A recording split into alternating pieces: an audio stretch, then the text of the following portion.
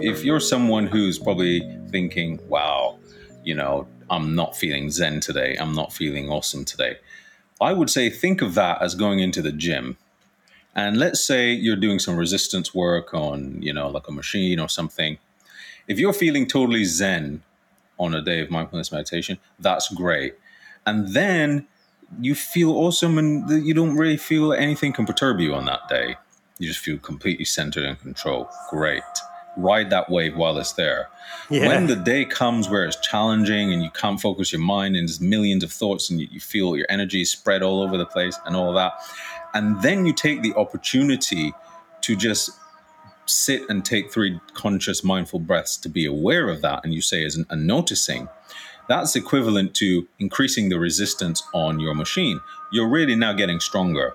You're Nice. strengthening the muscle and your ability to come back to the present moment. And that's really what the opportunity that lies in those challenging moments is. So that's why it's not always bliss and it's not always super calming and relaxing, because imagine this loop that happens. Wow, I woke up 1 hour late today. I didn't do my miracle morning routine. This is so annoying. My day's going to be terrible.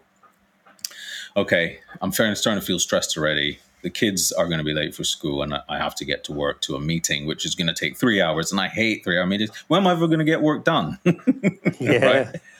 Oh, these bloody meetings. So now all of a sudden, I'm already feeling stressed. The body is starting to go through that fight or flight response. The adrenaline is going, the cortisol is going.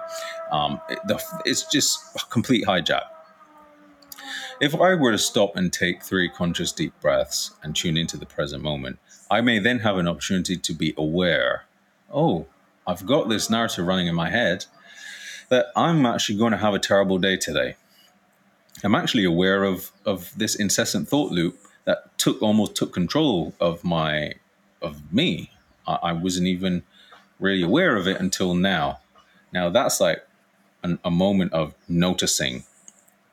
And then once that noticing is there, you now have an opportunity to say, I've noticed that. I now have a choice to come back to the present moment just by being aware of my breath or tuning into my senses.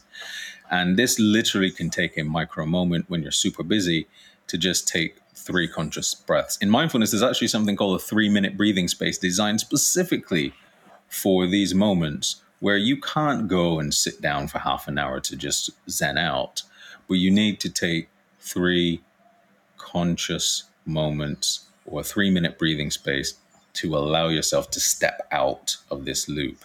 And once that happens, you're getting stronger already. You're cultivating the ability to come back to the present every time. And then that's where the clarity comes from.